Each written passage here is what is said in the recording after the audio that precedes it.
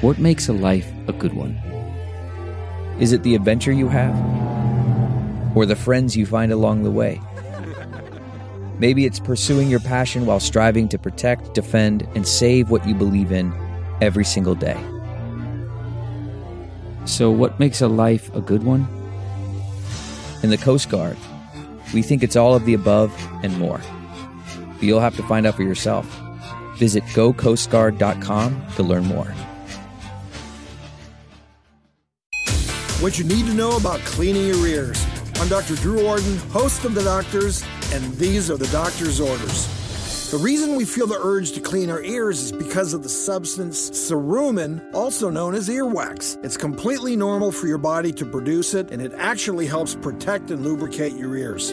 If you like to use cotton swabs to clean your ears, make sure you don't clean inside the ear canal. Pushing the swab in too far can scratch the inside of your ear and actually push earwax in deeper. So instead, use the cotton swabs on the back of your ear and the surface only. Follow us on Facebook and Twitter and log on to thedoctorstv.com. I'm Dr. Drew Ordon, and those are the doctor's orders.